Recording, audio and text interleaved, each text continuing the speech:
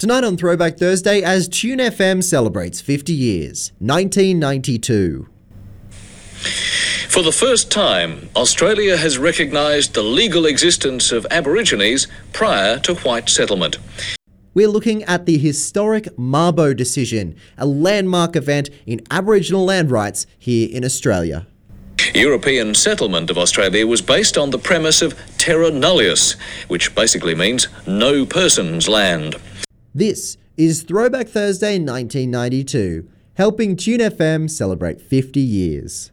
It certainly is, and thank you for joining me. My name is Jake, and I'm your host for Throwback Thursday 1992. As per usual, wow, we're absolutely flying through the years. We're diving right into the 90s with a very significant year in Australian history in 1992. We're going to be focusing on a very big event in terms of Aboriginal native title, the Mabo decision. We're going to focus on Eddie Mabo as a man and what he did with his life. Then we're going to focus on exactly what the decision was, what the court case was, and what it means for the Aboriginal native title and land rights that we know today. What are we now? That's 30 years later. Geez, that's getting scary. Nearly 30 years later. So Eddie Mabo, he was an Indigenous Australian man from the Torres Strait Islands, so a Torres Strait Islander man. He's known for his role in this landmark decision of the High Court of Australia that overturned the legal doctrine of terra nullius.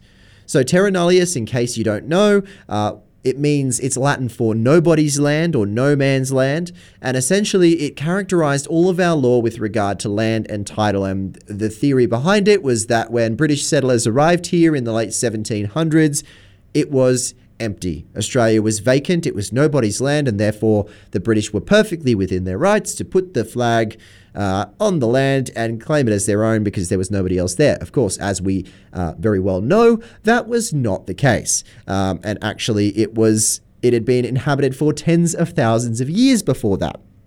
And so Eddie Mabo is a very significant individual in the fact that his High Court decision led to that idea finally being overturned. And it's rather tragic that it took until the early 1990s for that to happen. Mabo was born Edward Koiki Sambo, but he changed his surname to Mabo when he was adopted by his uncle Benny Mabo. The adoption was part of traditional Torres Strait Islander adoption practices, and he was born on the island of Mer, which is also known as Murray Island, in the Torres Strait between mainland Queensland and Papua New Guinea. He married Bonita Nihau, who is an Australian South Sea Islander, in 1959. They had 7 children and adopted 3 more. One daughter, Gail, is an Aboriginal artist and dancer who works with schools around New South Wales as a cultural advisor and serves as the family's designated spokesperson. Bonita Mabo died in Townsville in November 2018, aged 75, just days after receiving an honorary doctorate of letters from James Cook University for her contributions to social justice and human rights. And Mabo's nephew is also Anglican Bishop Saibo Mabo. But Mabo himself worked on pearling boats as a cane cutter and as a railway fettler before he became a gardener at James Cook University in Townsville at the age of 31. In 1973, he and his wife established the Black Community School in Townsville, where children could learn their own culture rather than learning white culture. At the time that he spent on the campus had a massive impact on his life. In 1974, he spoke with James Cook University historians Noel Luce and Henry Reynolds. And Luce said, "We were having lunch one day in Reynolds' office when Koiki was just speaking about his land back on Mer, on Murray Island. Henry and I realized that in his mind, he thought he owned that land, so we sort of glanced at each other, and then had the difficult responsibility of telling him that he didn't own that land and that it was Crown land."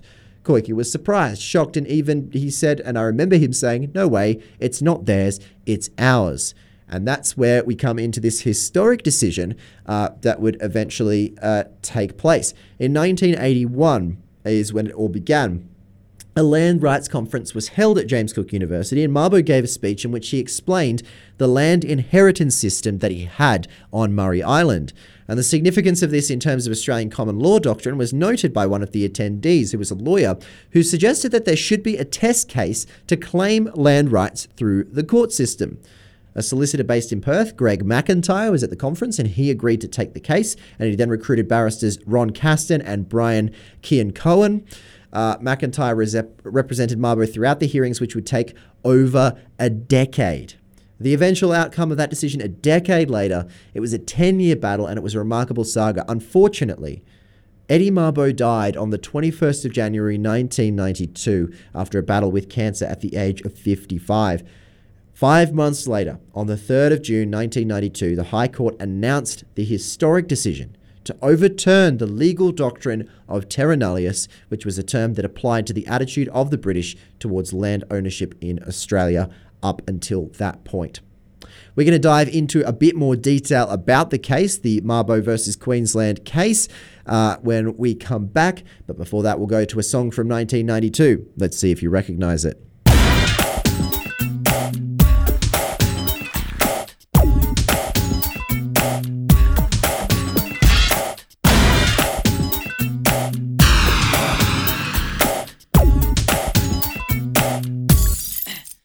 Just a lover who told me by. Is it worth the giving? Is it worth the try? You cannot cleave it, put it in the furnace. You cannot wet it, you cannot burn it. She wants to give, she wants to give it all. She wants to give me. She wants to give it all. She wants to give it. She won't get it. She wants to give it all. She wants to give it. She wants to give it all. She wants to give it. One thing in life you must understand: the truth of lust, woman to man. So open the door and you will see there are no secrets. Make your move, set me free.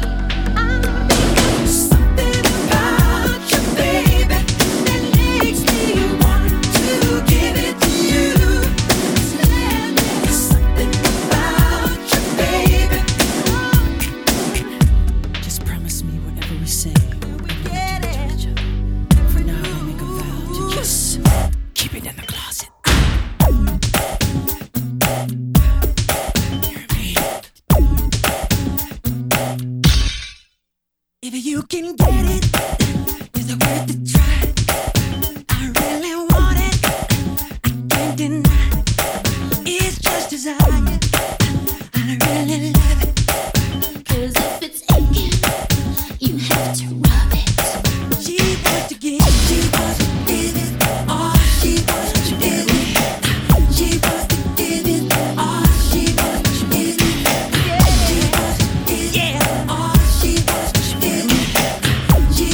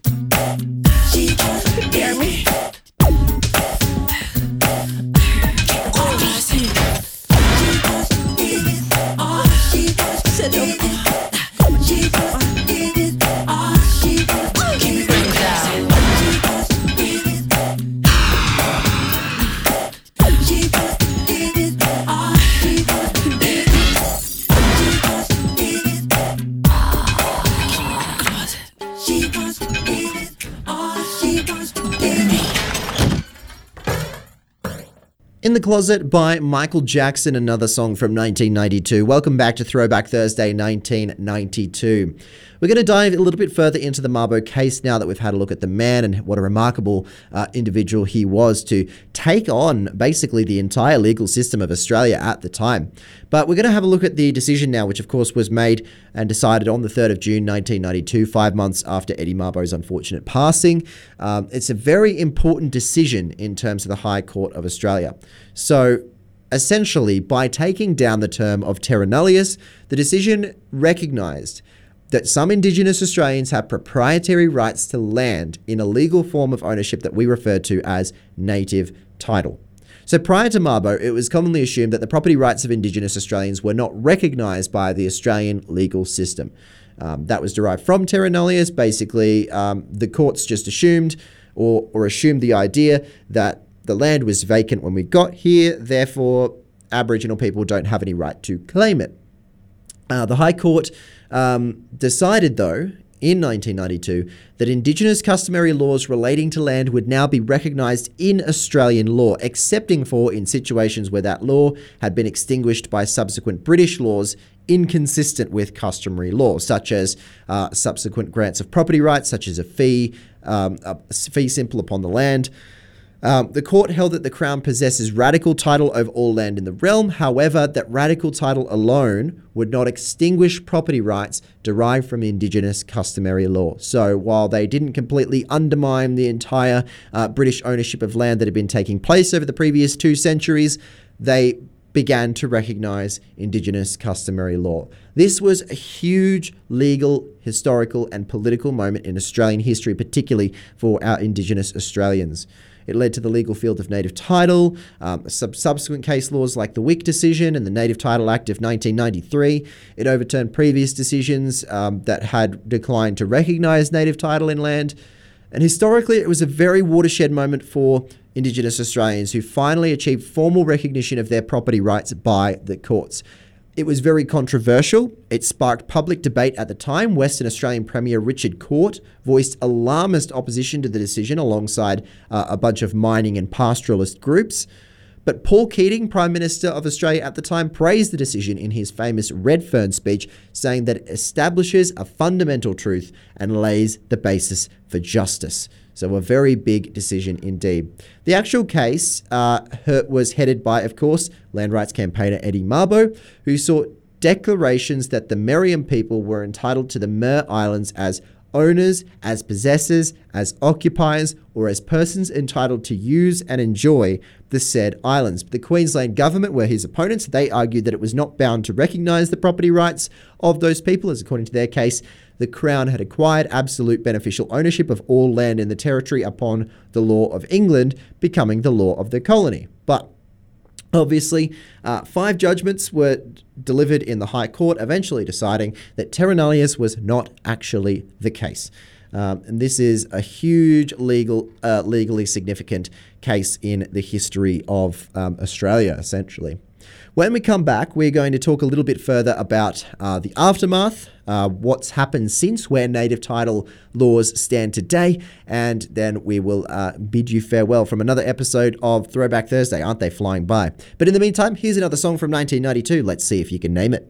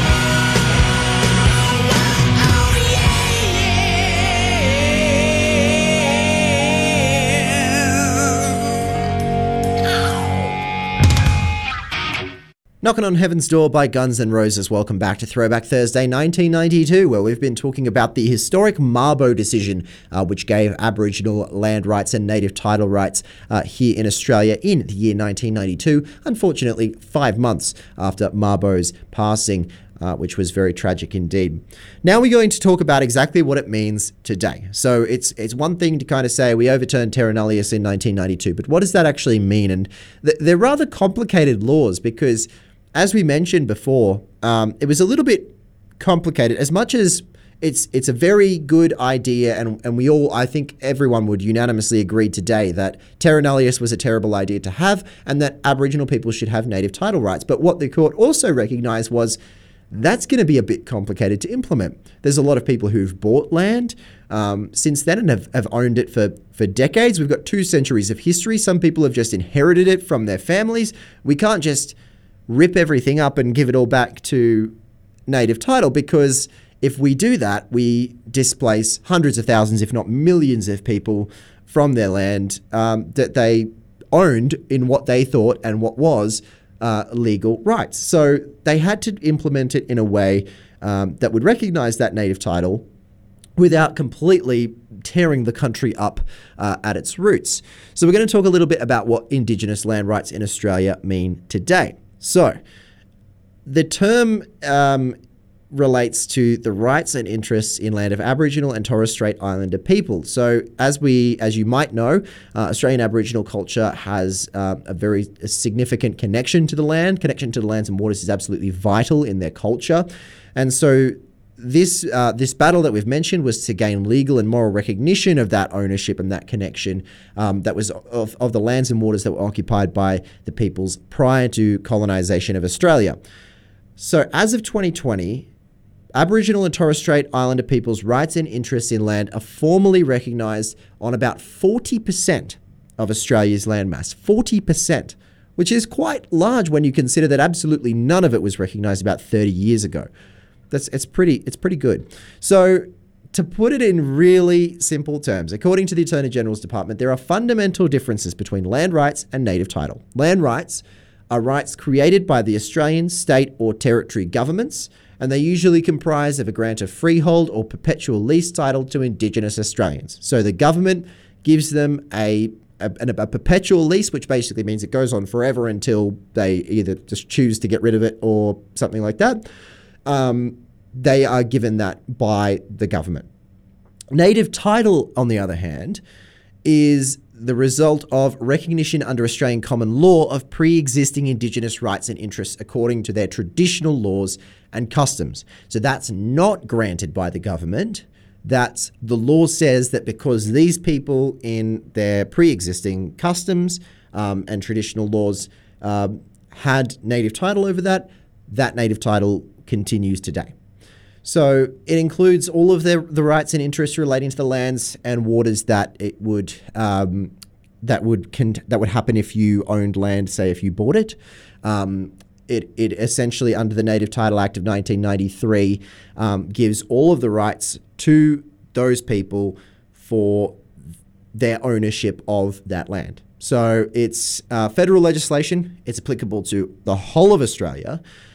But the way in which the processes operate in each state and territory is dependent on the history of the land rights arrangements of that particular state or territory. So there's a little bit of sway in terms of different states and territories and how they apply it, but it is a federal law. It is throughout Australia. As we mentioned, as of 2020, Aboriginal and Torres Strait Islander people's rights and interests in lands are formally recognised on 40% of our landmass. And the recognition of Indigenous rights in land and waters is fundamental to the process of what we call reconciliation. So massive, massive decision that the Mabo case came to in June of 1992. That has given us today what we have in terms of native title and in terms of Aboriginal land rights. It's an absolutely incredible story and decision, and Eddie Mabo is certainly one of the most significant figures in the history of Australia overall, but certainly in the history of the fight for Indigenous rights in this country. Well, that has been Throwback Thursday 1992. It's been a pleasure to be with you yet again to talk about what is a very inspiring and, of course, very significant moment in Australian history. Don't forget to join us 5 o'clock next Thursday as we move on to the year 1993 and we discuss something significant that happened in that year. But in the meantime, I will leave you back to the music. Up next, we have Never Really Over by Katy Perry. Don't go anywhere. Plenty more to come here on 106.9 Tune FM.